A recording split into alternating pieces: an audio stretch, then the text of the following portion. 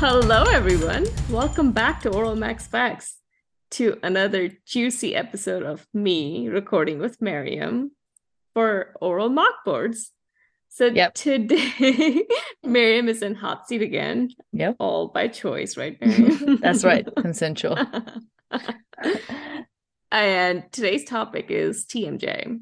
So we'll run through a simple case, nothing too difficult. Honestly, everything about TMJ should be pretty straightforward, easy points.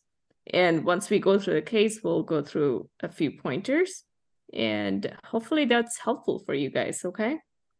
Sure. So you have a 40-year-old female presents with chief complaint of pain and limited mouth opening that is worsening over the last few weeks on the right side. Her past medical history and surgical history is relevant for her, just high blood pressure. She takes hydrochlorothiazide. She has no known drug allergies. She's not a smoker and she drinks socially. So, what questions do you want to ask this patient? I like to ask if she has any history of trauma. No history of trauma. Has she ever had open jaw lock or closed jaw lock? No lockjaw. And then I'm going to ask them to tell me about the severity of the pain and characteristic of the pain. Okay. The pain is dull on the right side. Pain level severity is anywhere from 5 to 6 out of 10. Okay. With one finger, can you point to where the pain is the maximum amount?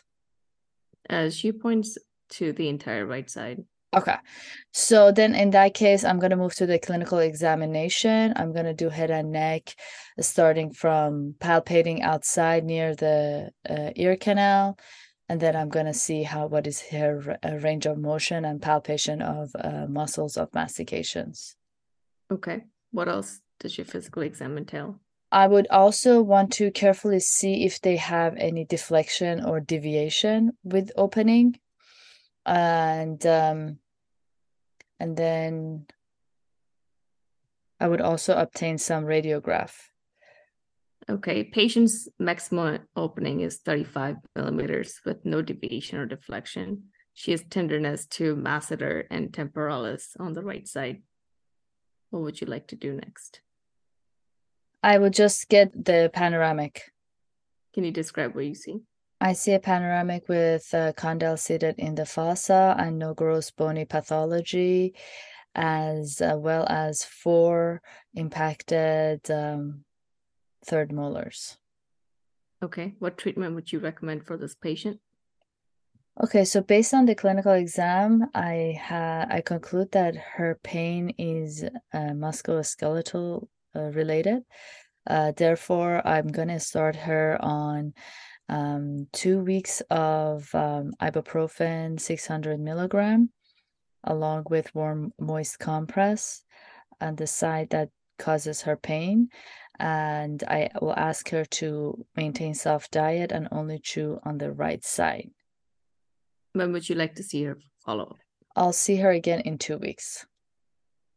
Okay. Patient returns to you a year later. Now she complains of popping on the right side and limited mouth opening of 23 millimeters and limited range of motion to left side. How would you like to proceed? Okay, so she's showing evidence of internal derangement of the disc of the right TMJ. At this point, I will ask for an MRI. Okay. Your MRI will take 4 to 6 weeks. Would you still want to wait for MRI? I would offer to treat her pain with arthrocentesis while we are obtaining the TMJ. Sorry, while we are obtaining the MRI in order to see if that will help with her range of opening and pain. How would you order the MRI? I'll get MRI T1 and T2 mouth open and close of area of TMJ. What is the difference between T1 and T2? T1, it has the fat. It's just is the way that the intensity of the intensity of content shows up, and in T1 the fat shows up hyper dense, and in T2 water is more hyper intense. Describe what you see here. I see a MRI of TMJ window, and I see that the condyle's marrow look a little bit deformed, and the disc is appropriately positioned in the close, but in the open, it's not appropriately positioned. It's positioned anteriorly. Okay. How would you like to treat? This confirms my diagnosis, but I still start with arthrocentesis. Okay. Describe your arthrocentesis. So I will perform the procedure under sedation. So after I applied like adequate monitor, anesthesia monitor, and medications administered, then I'll draw a line from tragus to lateral canthus. And then I'll come forward 10 millimeter, 2 millimeter down, and then 20 millimeter forward with 10 millimeter down. I'll use my lidocaine and inject it right into the capsule along the first point that I marked. At the same time, I confirmed that point by opening and closing the mouth and really identifying where is the posterior border of the condyle, and try to palpate the bone of zygomatic arch and walk down my needle into the capsule, and with like 21 gauge needle. And once I place that, then I would place my exit port. I connect normal saline, and I move the second needle until I have passive drainage, and irrigate the joint with 200 to 300 normal saline. And then at the end, I will inject 1% lidocaine with 1 milliliter of Kenalog, that is 40 milligram per milliliter. Okay. While you're doing arthrocentesis, one of your needles break in the joint space. What would you do?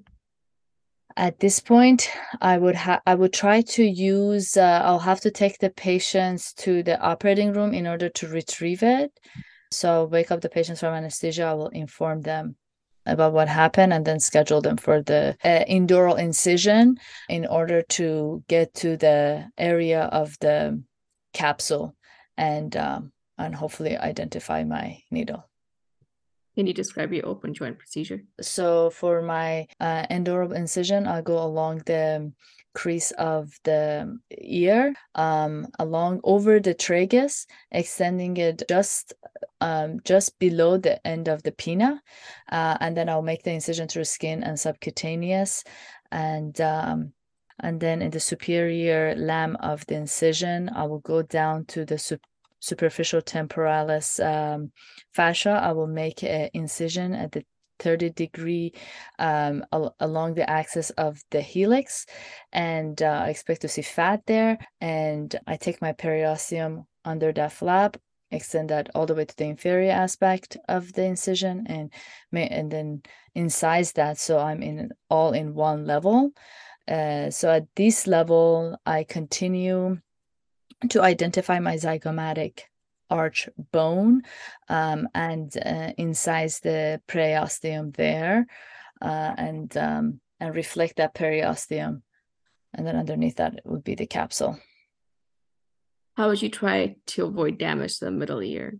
It has to do with the vector of my needle. I'll make sure it's anteriorly and medially oriented. Okay. Your patient comes back a month later with red swollen joint with pain. What's your next step? My differential diagnosis here is an infection, and because we had a foreign body, there must also be a chance of like foreign body infection. So I'll put the patient on broad spectrum antibiotic and see how they react. And then what is your antibiotic of choice? I'm gonna start with Augmentin. Okay, that's the end of your case. Oh, that's the end of the case? Oh, okay.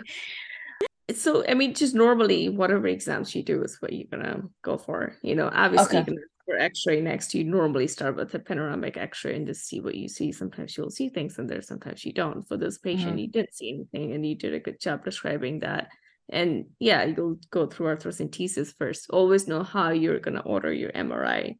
T1, T2 weighted, know your differences between, keep your answers short, succinct there. You don't want to. And yeah, you would start with arthrocentesis first. You know, you did a good job describing it. You'll do it under sedation after appropriate monitors. If you are going to prep the face, just say that you're going to prep the chlorhexidine, betadine, whatever you use. And needle joining and breaking the joint space is a simple complication, but it can escalate, so some people will say they can do arthroscopy. If you have the training, go for it. If you're going to do arthroscopy and know how you're going to retrieve it, you can describe it by all means. If you don't and you're going to do an open joint space, then do the open joint. The goal with TMJ cases is always going to be open joint. They're going to get you to that, and they need you to describe it very fluidly how you're going to do open joint case. So, you did a good job walking through that. Sometimes they'll cut you off in the middle, if you're doing all the right steps. I didn't do that because we had time. But, always know how you're going to do open joint procedures. Sure. And, yes, infection is definitely in the differential. Patient could also be having more symptoms. I don't know. Is open debridement in your thoughts or not? Just put it in there if it is. Yeah. Depending on how severe it is. Yeah. You can try outpatient first. All right. Well, thank you, Miriam, for getting through that. And I know it's never easy. So, for all of you who are like sitting there thinking, oh, I would have done this, I would have done that. You probably wouldn't have when you're in a hot seat. So, Also, if you like these episodes and all of our remaining episodes, please give us a 5-star review. It helps other listeners find us and spread the good word. Okay. Well, thank you so much. Until next time. Goodbye. Goodbye.